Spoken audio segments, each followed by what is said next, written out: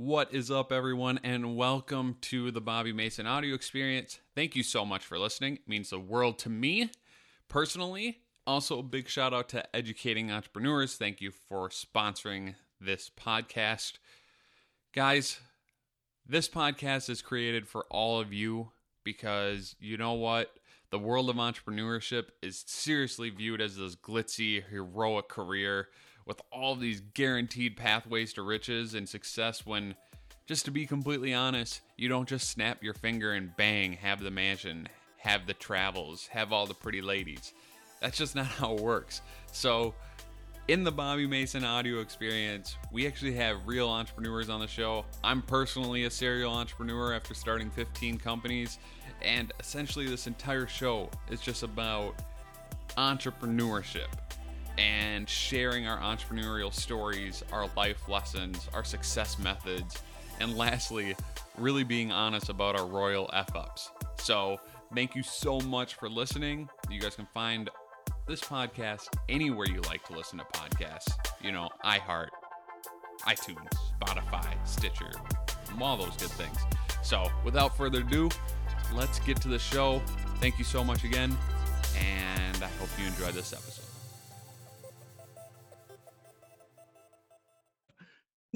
Hey guys, I promised you a couple days ago that the old Brady Riesgraf would start appearing on the Bobby Mason audio experience, and he is here. Woo! We're back.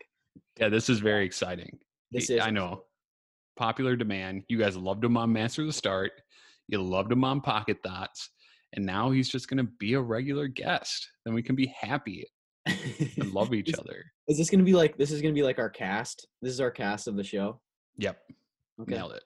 The cast of the show. We can do that. Wait, I'm a background performer, but you know, whatever I can do to support, you let me know. Yeah. Okay, so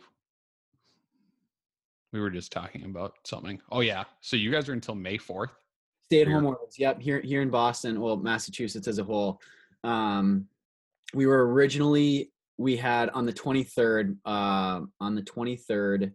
of March, we had a 14-day stay-at-home, and then they extended it, I believe, on March 30th through through May 4th now. Yep. Jeez. Yeah, because we only have until the 10th, but the 10th I just saw of April. Yep. Yes. And we probably will be moved, but there's something that blew my mind yesterday.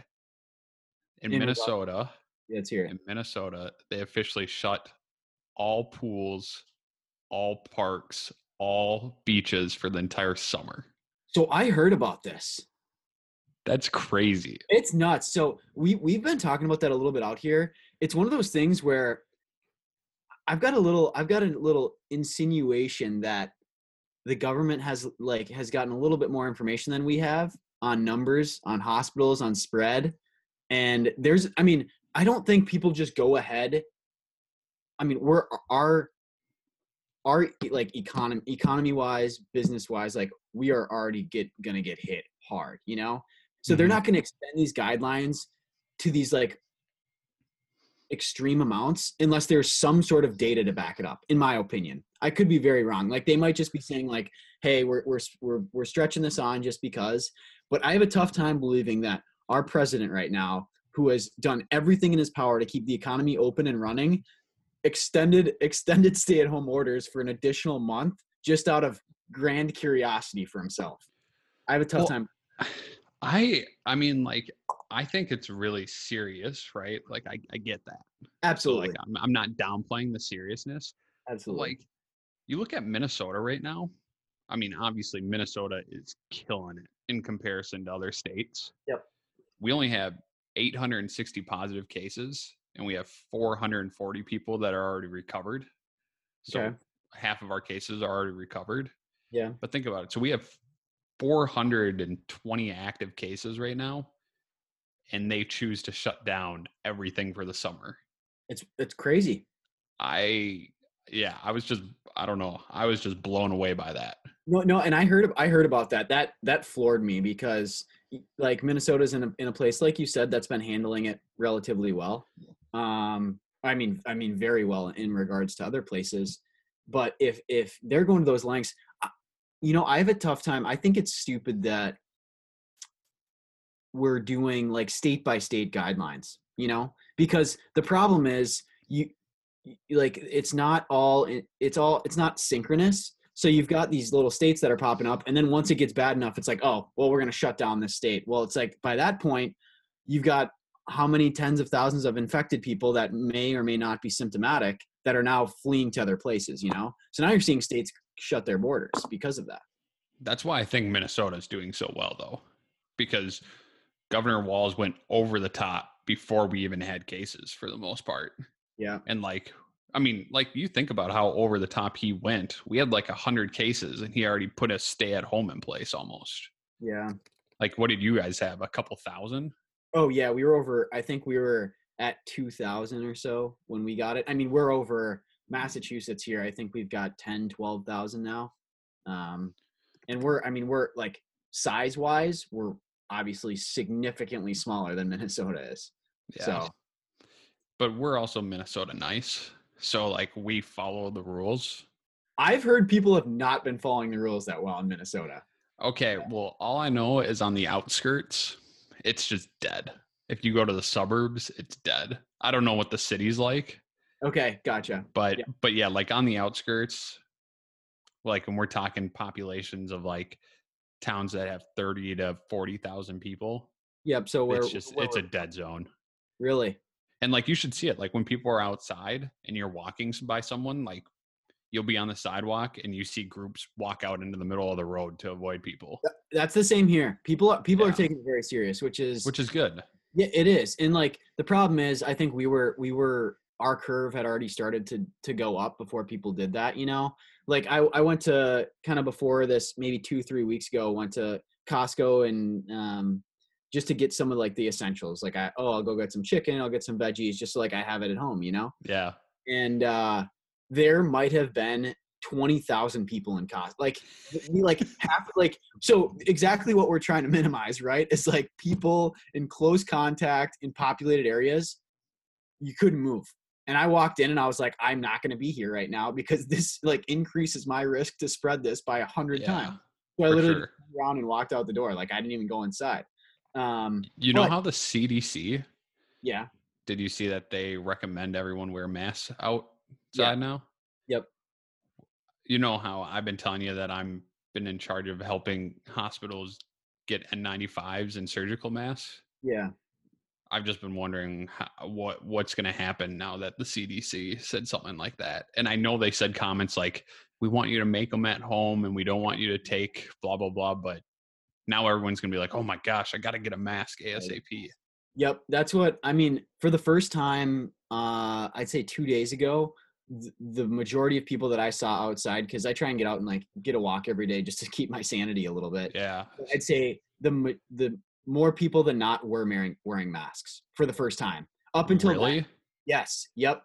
That we also have 10,000 cases here, so it's a little bit different, and we're in Boston, so it's a little bit more populated. I think people are a little bit more on edge because we've got Mass Gen, we've got Brigham Williams, we've got Boston Medical Center, we've got Tufts, and they're all already getting overrun with patients just because. So I think people see that and they're like, well, I don't want to be part of that. But for the first time, more people than not were wearing masks out, and I was like, oh, that's a little different. And it was exactly because of that. It was all because of they came out and said, oh, now everybody should wear a mask.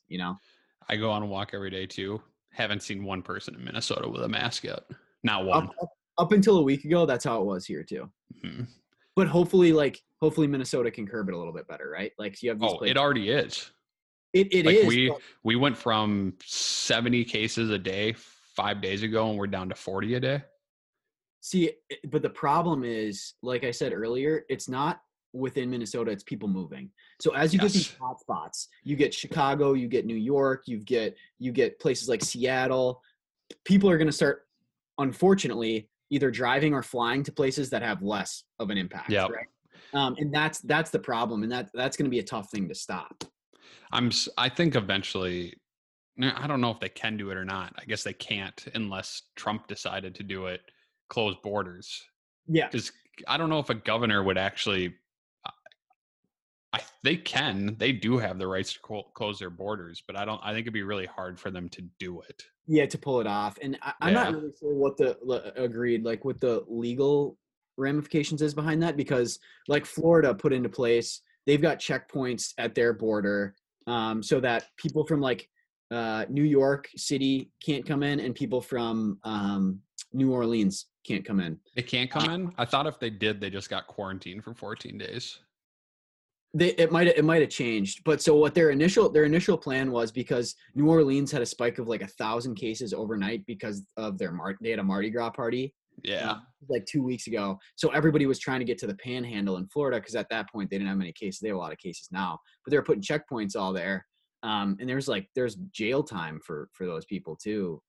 Florida's in trouble. They handled that like a bunch of morons, though. So Yeah, I mean, the thing is, once you're behind the curve, it's really tough to stop this, because you've got really 14 days of people that may or may not be asymptomatic, and they go about their daily business. Really, it takes one person at the grocery store to like cough, sneeze, whatever, and the 20 people in there will now go spread it to everybody. You know what I mean? Like, yeah, it's the crazy.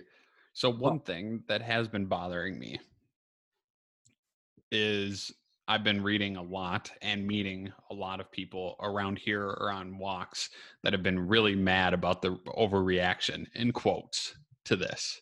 Yeah. And I don't care. Like, I really don't care if you have an opinion about, like, you know what, this isn't worth closing down the economy for, or blah, blah, blah, blah. It's fine to have an opinion, but I really am getting peeved off by the people that have like an insane amount of rage about it. Yeah. And they're always like, this is so dumb. We're closing down the economy for a couple of deaths. Like, this is the frontliners' jobs. They should figure it out. And I just sit there. Okay, so I had our caretaker of our building come by, and he came up to my door, and I was like, back away, number one. Like, oh, okay. And he just goes, gosh, aren't you pissed off about this thing? I was like, nope. Well, aren't you taking a huge financial hit? I was like, yep. And he's like, well, this is just dumb. And I was like, well, I wouldn't say it's dumb if, number one, my dad dies on the front lines being a doctor because people are selfish. Yep. I wouldn't think it's dumb if my 90-year-old grandma ends up dying. And I wouldn't think it's dumb if I happen to be that one parent that had their 6-week-old die. Yep. Like, there was that family in New Jersey. Did you read about that family that lost like 4 out of the 9 people that went to a party together? No, I did not hear that. Yeah. Mom died. 3 of the kids died. And 3, oh wait, it wasn't 9, it was 11. So mom, 3 kids died. And then 3 of them were in critical condition. And then the other ones hadn't gotten it yet. They hosted a party or what? Yeah, they were all at a party together roughly 4 weeks ago. Dang. Like just a family birthday. Yeah. Yep. A gathering. Oh my gosh. That's horrible. Yeah, I can't imagine. And there's more stuff. I mean, that's an interesting topic too, because there's more stuff coming out about viral load. So like the longer that you're in the contact with the virus, like the worse that it can get. And I'm curious how that's going to play out too once we like hear a little bit more about that, because that sounds like is there actually information on it? Well, not with COVID, not with COVID, but like with standard viruses, like usually viral load is a major influencer of like how sick you get, like a specific virus. So they're thinking that COVID is a similar way. That would make sense though, right? I mean, you look at the doctors and what their death rates are. Correct. And they're not that old. No, exactly. So that's why you have young, healthy, like people, nurses, PAs, doctors that are dying on the front lines. And people are saying, well, we didn't think young people and healthy people died before. It's like, well, if you're caring for people in a hospital for 12, 14, 16 hours a day, 5-6 days a week, it makes sense, Like you're constantly taking that in. No matter how much protection you have on, like nothing is foolproof unless you're wearing a hazmat suit, So gosh, what heroes. It is. It's unbelievable. I mean, did you hear about New York where they had just loads and loads of retired doctors and nurses that came back? Best. It's one of the coolest things. Like that is pure just selflessness, This is going to make me sound like a baby, but it made me cry because I was devastated that I couldn't do anything. Isn't it amazing though? Yeah. And And so I went on this thing. Oh, sorry to cut you off. I went on this thing. Gosh, I got to find it. There's this website that's helping that you can help people with COVID virtually. And so like you can hop on and help a bunch of people that are in nursing homes or they're on their deathbeds and can't be visited, or you can help them direct supplies. And yeah, volunteermatch.org. If you go to volunteer match, they just have lists of things that people need right now that you can do from home. And that's so crazy. Volunteermatch.com. .org. Dot Sorry. org. Yeah.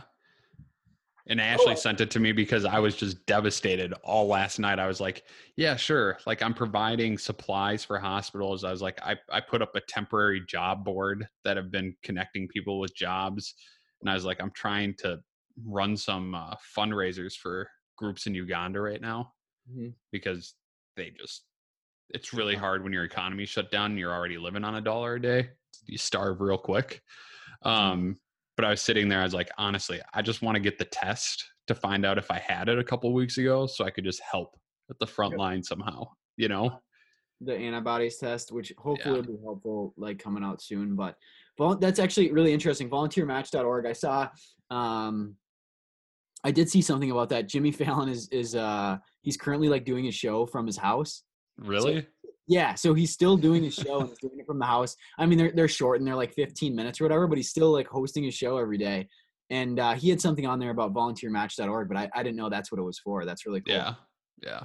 Really so you want to hear something somewhat depressing? Sure. I mean, And it's about this. I was going to say, if this is depressing, I don't know where we're going. So, we were talking about last week how China's just a bunch of liars.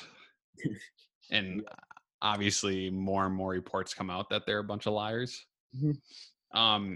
So one of the suppliers that I was connecting with the hospitals here in the Twin Cities, they have one of their manufacturing companies out of China near Wuhan. Oh man. So I talked to him and I said, how accurate are numbers over there? And he goes, well, he's like, everyone here knows that it's bull crap. And yes, I don't know if I should be putting this on a podcast or not. I don't know how China reacts to crap. But I guess, what are you going to do? Yeah, he's like, so we have in Wuhan 85 furnaces or whatever you burn a body in to make ashes. Oh, gotcha. And he said that they have 85 of them there. Yeah. And he said, when I talked to him last week, at that point, they had all been running 24 hours a day for 7 days straight. And he said he knows one of the guys that owns one of the crematories, and they can do 500 bodies a day. So he said on the ground, being there, their math puts it at 42 to 47,000 deaths. I was just gonna say, because I think they've got it tallied at like what 3,000. They stopped at. They have 3,000. Yeah, about 3,000, and he said families are currently getting $3,000 in hush money not to report their families dead. Really? Yeah. Well, you saw the cell phone thing too, right? The cell phone article. No. That they in the last like 6 weeks or 2 months or whatever, they've inactivated or whatever you called, like removed 21 million cell phone lines in China, like just off the map. People that were like were there and just like, I don't need a cell phone anymore. Let's get rid of this. Seems like a weird coincidence. What? Yeah, yeah. So they're just like all these people are like active numbers are just completely gone, which has never happened before. But oh my gosh. Yeah, it's interesting stuff. I think they're it was probably all COVID patients. No, that's what I thought. I think it was 21 million is the number I had. Oh my monkeys. Isn't that crazy though? Okay, so all of us 3 weeks ago were like, oh, I guess communism is good because you can stop the spread quickly. But now all of us are like, oh my gosh, communism is horrifying because they just just shove you under the rug. Yeah, I'm not really sure. Like, I mean, obviously it's tough to say this, but there are if you look on the dark side of it, there's some sort of positive. You'd like to say that if you could shut down all borders, if you could force people not to travel, you'd probably limit the disease more than you could do anywhere else. I mean, you're still going to get impacted by it without a doubt. And I still don't know if that upside outweighs controlling it and having freedom and being able to get the care that you need. Knowing that if a family member dies, you can report it and you don't have to just like throw them out the back door and they disappear. Yeah, but you get that $3,000. That's true. Which is I'm not getting that much money here for Ashley. that's true. What is it? What's the number for US? Like 1,200? Yep. What, in your opinion, because you're kind of a doctor, you're pretty smart. People do say that. Yeah, people say you're a doctor. They just say you're kind of a doctor. Yeah. What in the world? So is the whole goal right now? And I was just thinking about Minnesota, for example. If we only have 800 cases and we keep social distancing, based on our trend, we'll be at 0 at the end of the month. Mm-hmm. I mean, obviously we're not going to be at 0, but you get what I'm saying. Mm-hmm. Is the whole goal now, at least in my mind, I'm just thinking to myself, is it just stockpiling and just getting ready so you can have a second wave and just... Correct. Preparation. Yep. That's exactly what it is. I mean, it's two things. Like, so everybody's seen like the flattening the curve, right? So like, we don't want this big spike that's going to overwhelm hospitals and healthcare providers, and then the necessary materials we need to care for those people. The other thing is, I mean, if we can hopefully limit the number of people that actually this does spread to, obviously the death count and everything else is going to be lower. Because I think this week, if you watched like the CNN special on Thursday or Wednesday, and they estimated in the next 6 months 240,000 deaths in the U.S., which is, I mean, outrageous. I mean, if you look at the trend line right now, no, it is. It is. But regardless, it's unbelievable, and it could be higher or lower than that depending on kind of how we react to things and that nature. But so from what I know and what I've read and the people that I've talked to, it's just about trying to get as prepared as we can, because we don't have the beds we need. And we've talked about this before. We don't have the ventilators we need.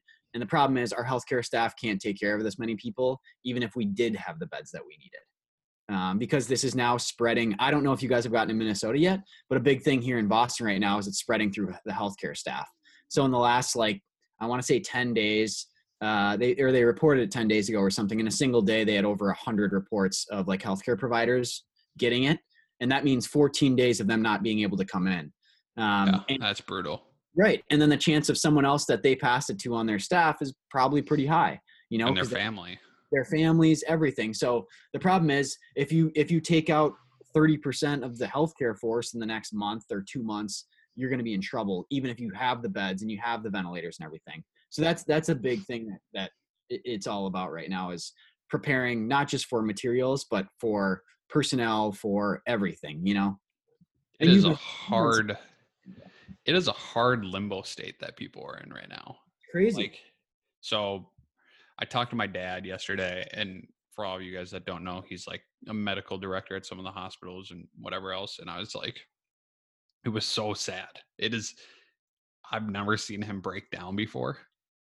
And we were talking on the phone. I was like, so how are things going? Like, how are you handling things? And he's like, he just like broke down. And I was like, what's up? Like, is it the fact that all of our businesses are falling apart? Is it like, what is it? What's a stressor? And he's like, I'm very used to having to make decisions to keep patients alive. He's like, it's completely different when I'm making all the decisions on how to keep my own staff alive. And he's like, I'm on phone calls 12 to 16 hours a day, just trying to decide with my best possible guess how to keep my staff alive. And he's like, it's killing me. And I was like, yeah, like that's tough. And then I was also thinking, because I was helping place some mass at the Children's Hospital in St. Paul. Mm-hmm. Like they're in this weird limbo because every hospital is essentially shut down, right? Except for ER, like the Yep. emergency room admittance. And we don't have many COVID patients. So they shut down the hospitals, but now they have nothing coming in. So they're laying people off. Oh, dang.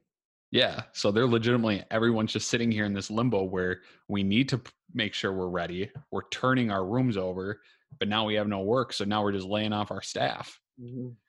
And it's like, it's very strange because, like where it's impacted right now, it's like, makes sense. Everyone is working their butts off. But yeah, it's Crazy. strange. How is and you probably have a better grasp of this, or maybe your dad does, but how is PPE levels in Minnesota right now?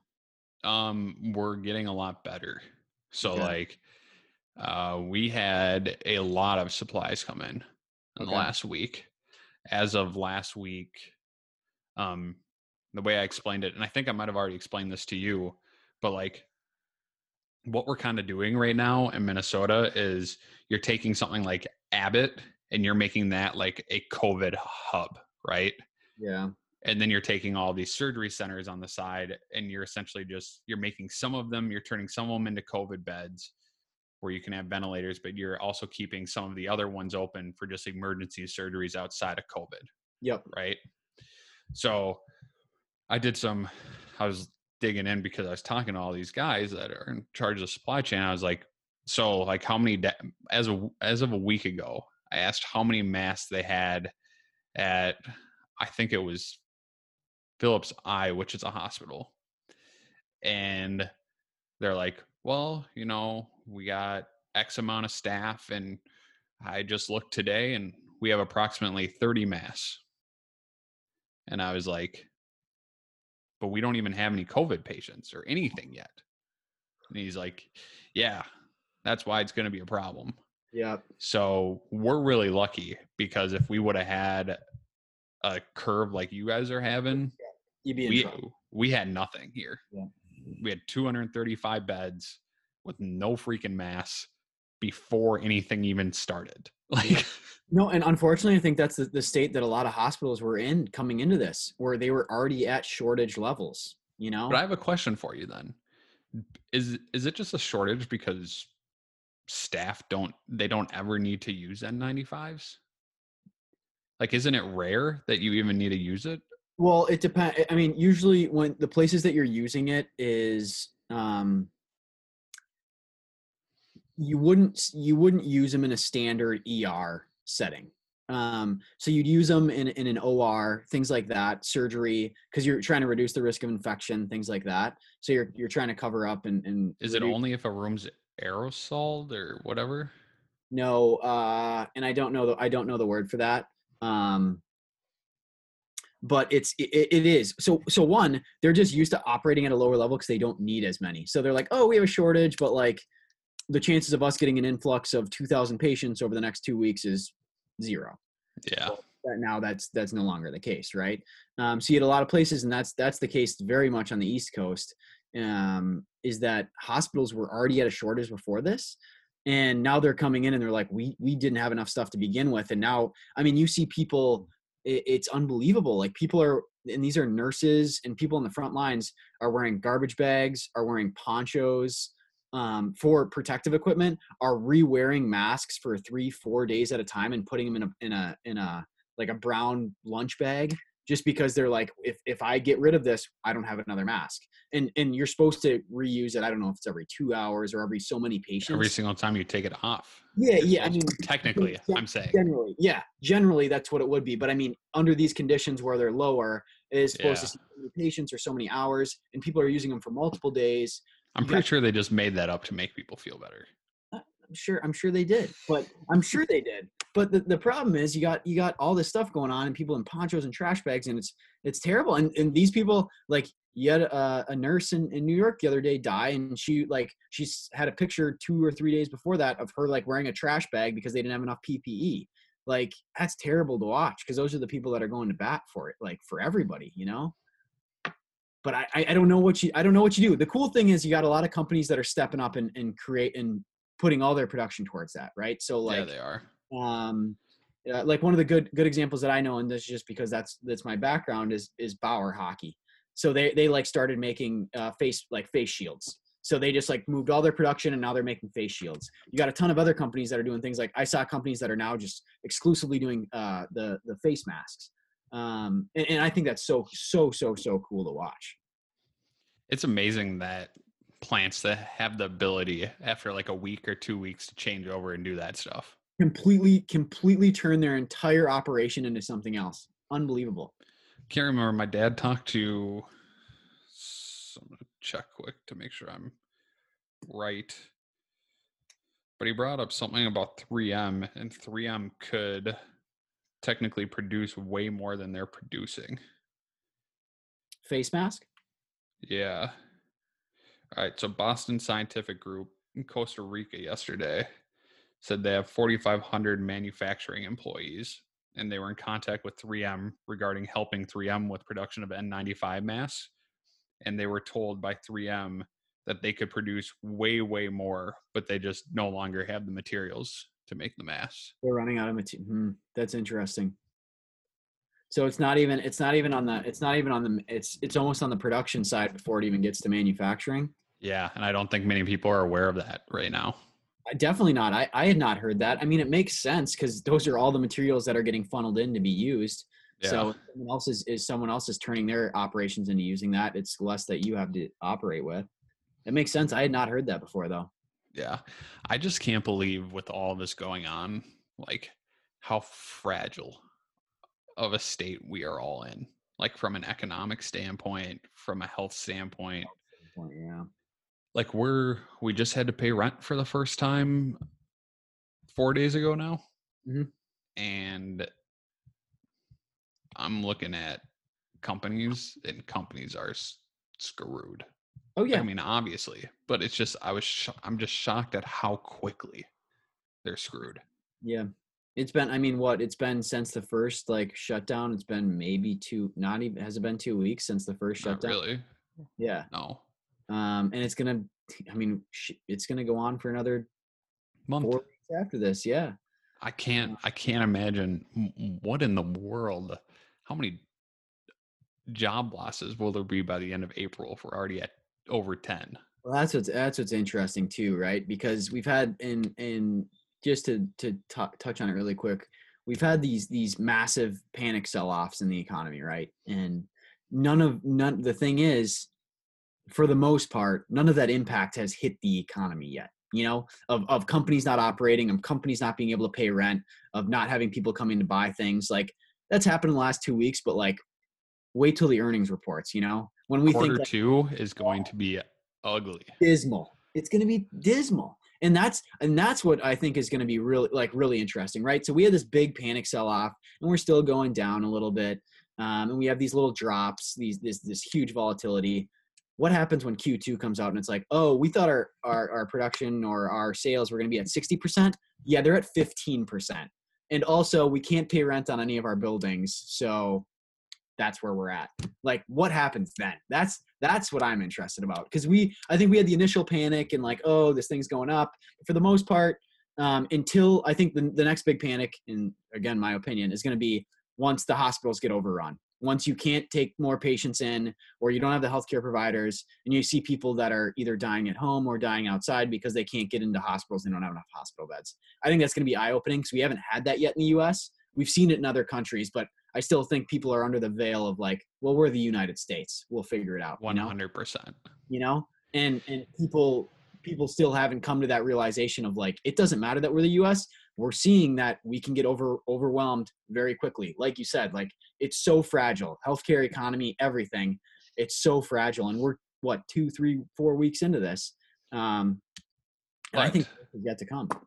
To create some hope, that stuff that I sent you on the markets, crazy, pretty interesting. It is. So this week I had the opportunity to sit on a webinar with a bunch of people that are 1,000 times smarter than me. So I never understand how I get lucky enough to be put in those things. But basically I took little snapshots of all of the slides because I needed them and I need to share them with people. But they went in depth into basically what's happened in economy like shocks. And I just was blown away by the actual numbers where Yeah. I don't know, like I didn't know like the Great Recession, the S&P dropped by 50%. Yeah. It's unthinkable. And I didn't know it went up 50% in the next 12 months after that. Yeah. Like looking at those jumps and seeing how everyone, you should look into it. It'll show like what happens with economic shock and how people or how the economy bounces back after 12 months. Like there's hope because there are bad things that happen. The hope might not be here until 2021 or 2022. But like there is, and believe it or not, based on the graphs that I sent Brady, we've done a lot of things significantly differently than other economic crises. Like it seems as if we're ahead of the curve on some of our reaction time. Economy-wise, yeah, yep. And that I don't know, it just blew my mind. So I'm gonna share one slide that I thought was really interesting because I don't know if you remember the slide where they went into the difference between the global financial crisis of 2008 and the difference between the global health crisis of 2020. Mm-hmm. And so the difference in 2008, there were cracks in the financial system. So there was the over leveraging, there was the massive speculation, there was the compounded derivatives, right? And then the financial institution kind of crashed and there was no Fed playbook, which we're kind of using now as a playbook. Mm-hmm. Stimuli drained by the sharing up of banks because they didn't have any kind of, they were over leveraged like crazy. So banks need to be bailed out. And I don't think banks need to be bailed out right now, at least based on what I know. Yeah. From what, which is good. At the moment, yeah. And then there was severe economic damage and slow recovery because, the financial system actually had to repair itself. And like we had to put in new systems and structures to make that repair. Mm-hmm. Right. Yeah. And they were saying the difference is with the global health crisis, like we went into this like massive crash when we had a healthy financial system. Like we were great a month ago. We were the best we've ever been. Yep. Right. Yeah. So like the banks are super well capitalized. Corporate balance sheets were doing great. Mm-hmm. Right. And then the crisis basically created just an unprecedented condition. Mm-hmm. And that condition is what caused the spike in job losses and the loss of companies. Yep. So hopefully that it's more of, I don't know how you explain it. Like it's more of an unnatural economy breaking. Yeah. Yep. And hopefully that's different because I don't know, the biggest thing that they said is different about it. We had massive, decisive government action like that. Yeah. And if you look at the graph, like we didn't respond to 2008 for like a year. Yeah. So what's really interesting, because I that's what I thought that stuff was super interesting. So my favorite slide on there was the U.S. bank like the treasuries from the 2008 to what it is now. And I don't have the exact numbers in front of me, but I believe it was like 44 billion in reserves versus what it was now is 1.7 trillion. I think it was something along those lines. 2007, 44 billion in reserves. 2020, 1.7 trillion. So what it's like, what is that? 40, 50x, like more reserves. Wow. I didn't even notice that. Yeah. Yeah. And I thought that was really interesting because it just shows like the magnitude of difference that we have economy wise going into this. Now, the thing that's really interesting to me, because I think economy wise, we were in a great position now. Then we were not. It was an economy collapse. This is an economy collapse due to exterior factors. The problem you have now is the slow recovery coming out of it. You know, like tomorrow, even if they lift the orders, people are going to continue to get sick, and this is going to really impact things, right? So tomorrow they say airlines can fly wherever they want again. Anybody can come in and out. Delta's not going to say, all right, 100% of our flights are back on staff, right? They're going to say, okay, next month we're going to put 15% of our flights back. Because they've cut, I think most airlines have cut back like 70, 75% of their flights. Like they just have planes docked on the runway from what I've seen. Did you see the picture of deltas by any Yes. chance? Yeah. Yeah. Um, That's kind of weird to see. Just it is. 100 planes just lined up, sitting there alone Sitting in the there. middle of, Yep. yeah. Yeah, it's crazy. And that's what so that's why I think it's going to be really interesting, right? Because in the next 2 months, you might see Delta add 15% of flights. And then in the next 6 months, they'll add another 30%. But it's not like tomorrow or whenever this gets lifted, everything's back to normal. Like people aren't going to be shopping at malls, even if the thing is lifted tomorrow. And people aren't going to be back at Disney World tomorrow, Like this is going to have a very lingering effect because even once we lift this, we're probably going to get not a spike, hopefully not a spike, but the cases are going to continue to be high, right? So that means production for other places is going to be high. That means social distancing, because it should probably still occur for the next 6, 8, 10 months, Oh, social distancing will probably occur until we have a vaccine. And that's the thing, right? So like people are still going to be hesitant to do a lot of those things. Now people are going to need to start flying again. So that's obviously going to come back. Like people are going to have to stay in hotels, whether they like it or not. But it's not like it's going to go from the 20% of what it is right now back to 100% in 2 months. It's going to be this super, super slow, gradual increase. And now, again, this is 100% my opinion, but this is just like stuff that I've been kind of like looking into. And I think that's what makes this really interesting.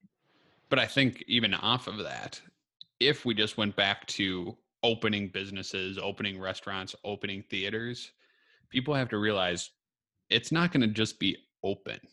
Like things are going to change. Like half of the seats are going to be taken out of a theater. Like Yep.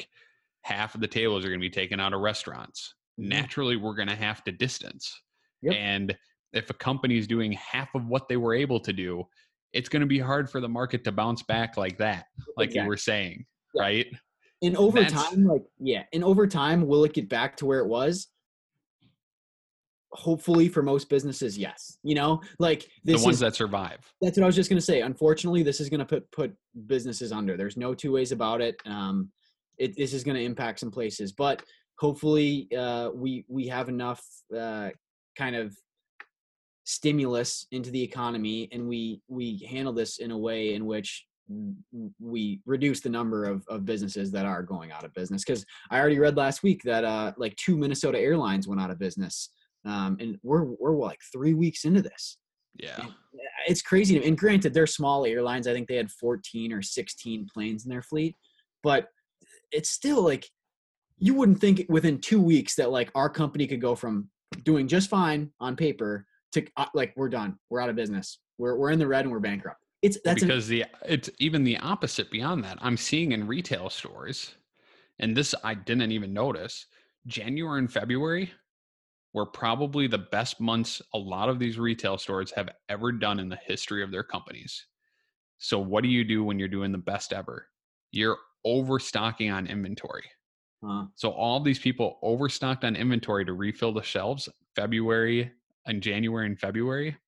March and April, they're getting hit with their accounts receivables. Yeah. So they have a bunch of bills that they're paying, and that's why they are in big trouble. Yeah, it's going to get a lot worse before it gets better. Yeah, that is. I didn't think about that.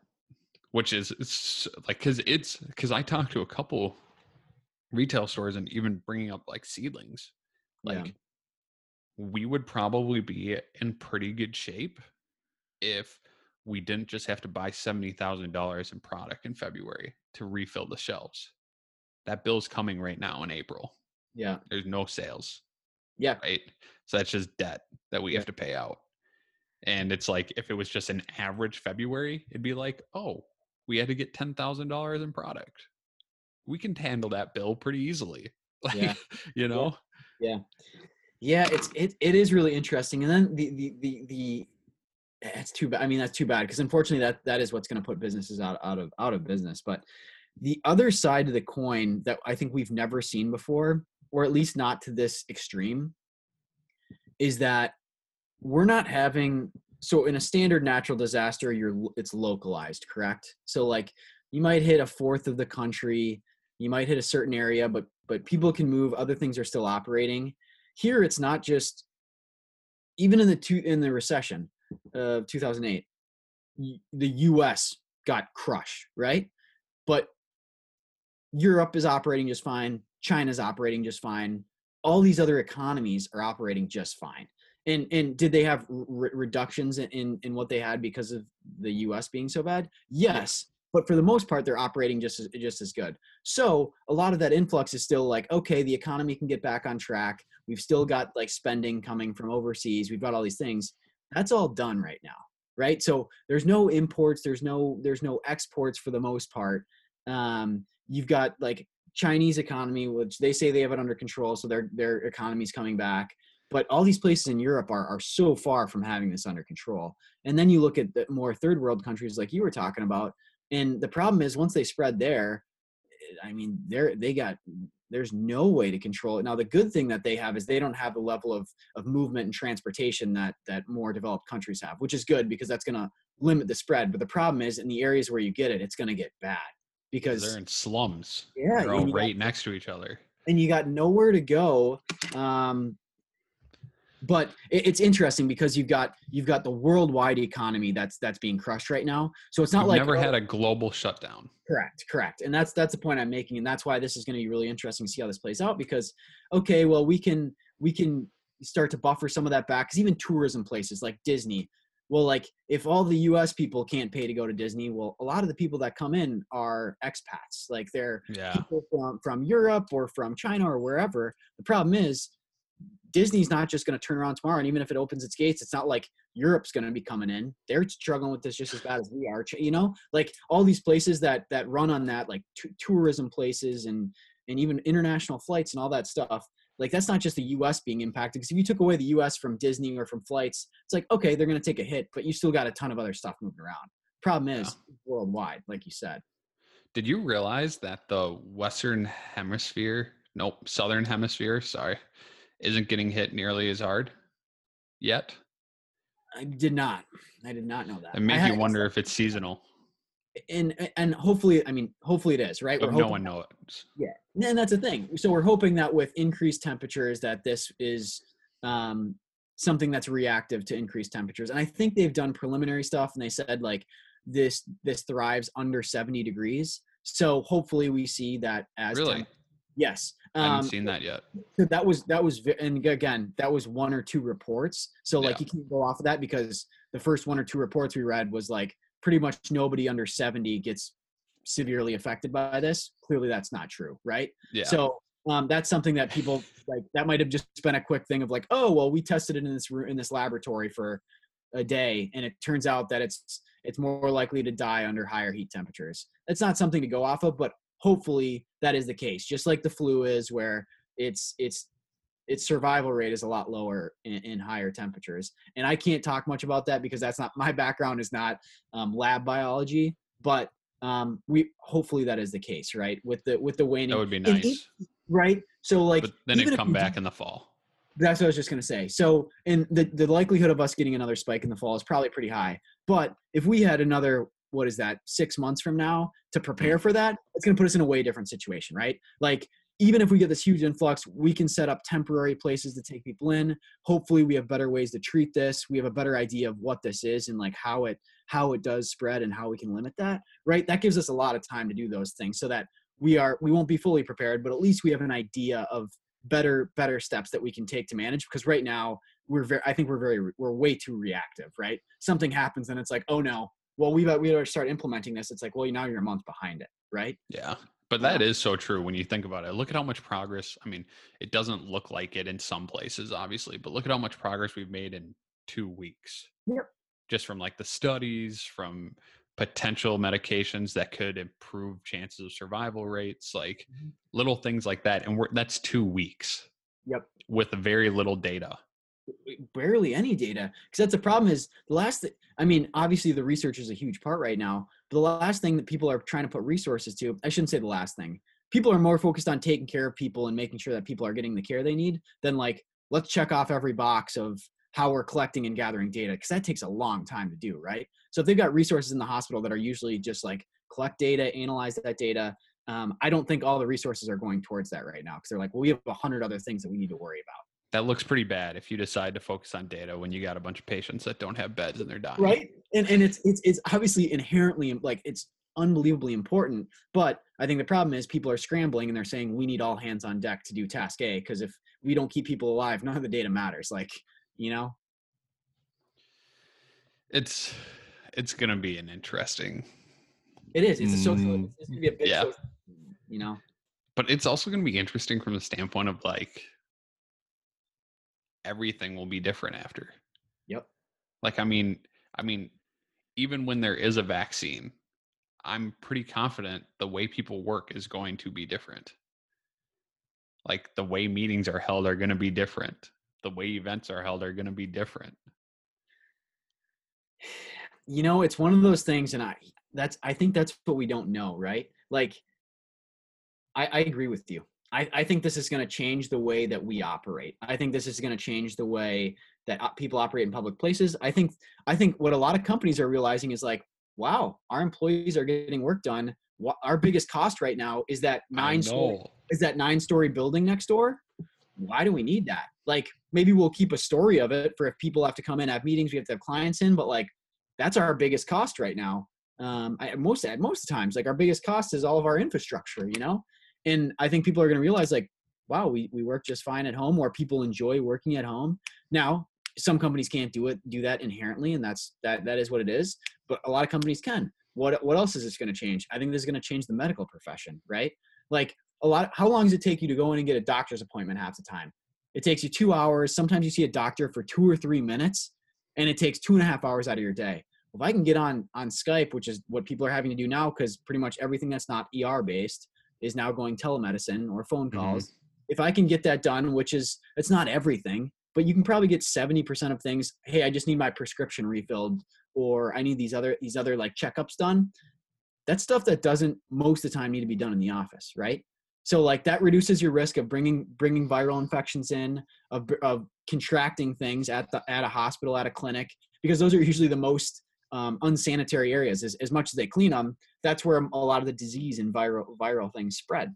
I think that's going to change a lot. And it's going to be interesting to see how that thing turns out. And then you talk about public flying. How is this going to change flying? How is this going to change super, super packed tourist areas? How is this going to change malls and movie theaters and bowling alleys, restaurants, you know? It's going to be so weird. All I know is I need to save some cash somehow in this time of torment so I can do more co-working spaces, because you think it would spike. Yep, absolutely.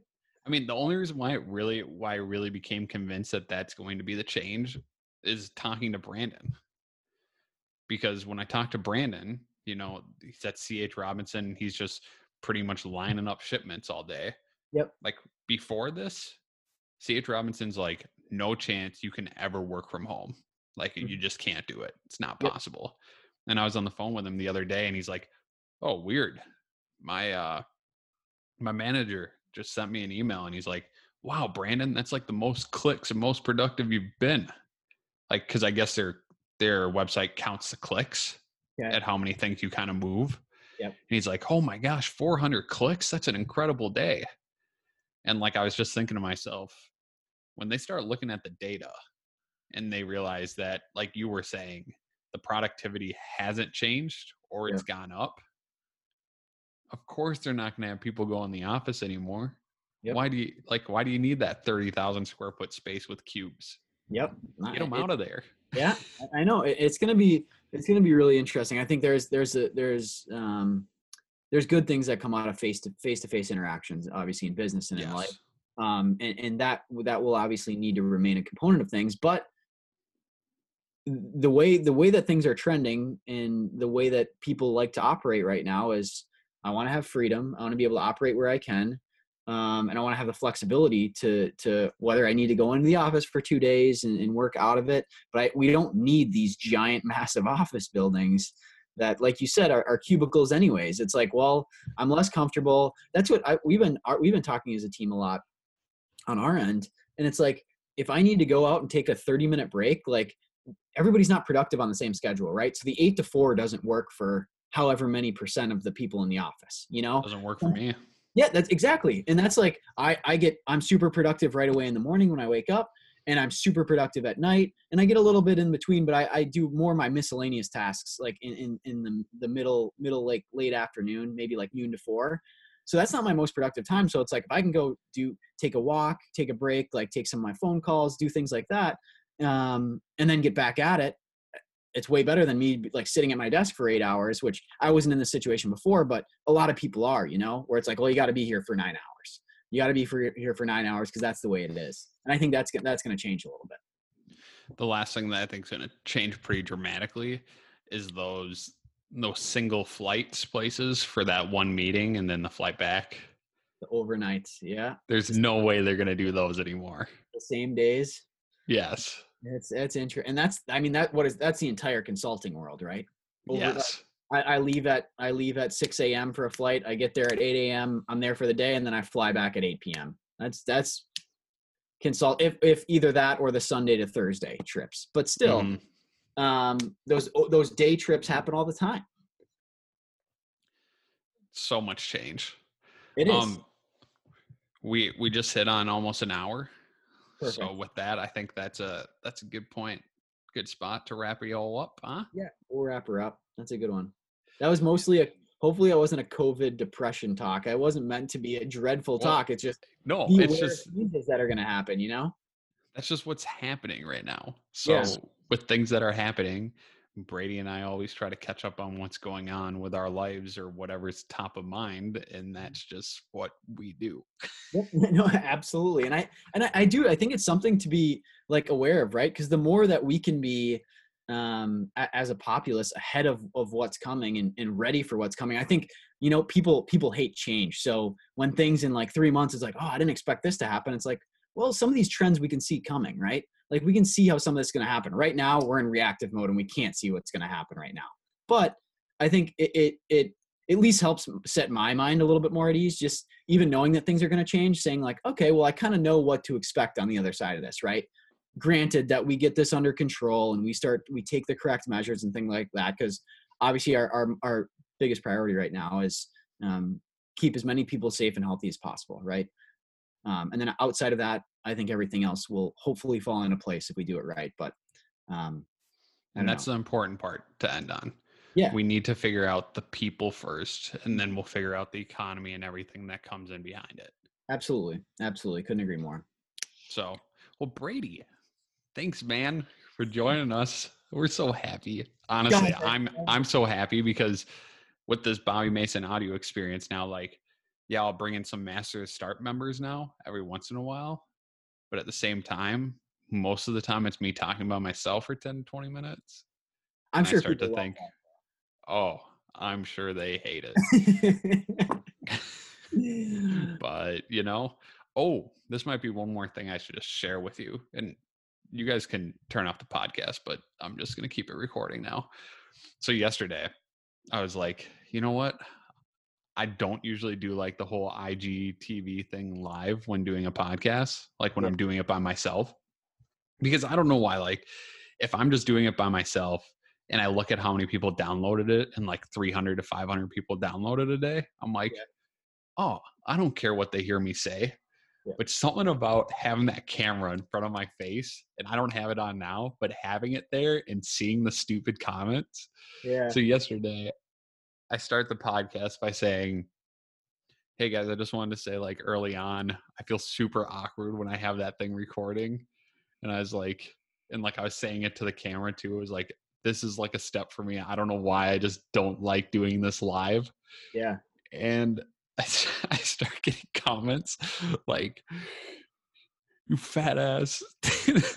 And like, then I got comments like, gosh, you got a big old double chin, and like all of these comments about my weight, and I'm just sitting here like trying to talk through the stuff that I was talking about, and I'm like, great, sure, I'm gonna do that again.